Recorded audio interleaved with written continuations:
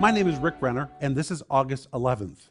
And our gym today is called The Importance of Truthfulness. And in 1 Timothy 3:8, the Apostle Paul is giving the requirements to be a leader in the church. And he says if you're going to be a leader or a deacon or any kind of a leadership position, you cannot be double-tongued. Double-tongued is the Greek word dilogos. D means two or double.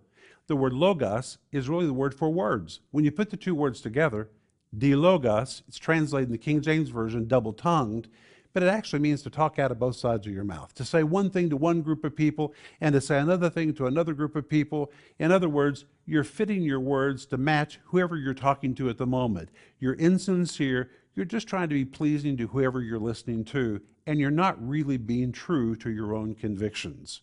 You can't be a leader in the church, you can't be a deacon, you can't be a bishop, you can't be in any leadership position in the church, or really you shouldn't even be in business if you can't be direct and stick with your convictions. It doesn't mean you have to be rude, but you can't change yourself like a chameleon based on whoever you're talking to at the moment.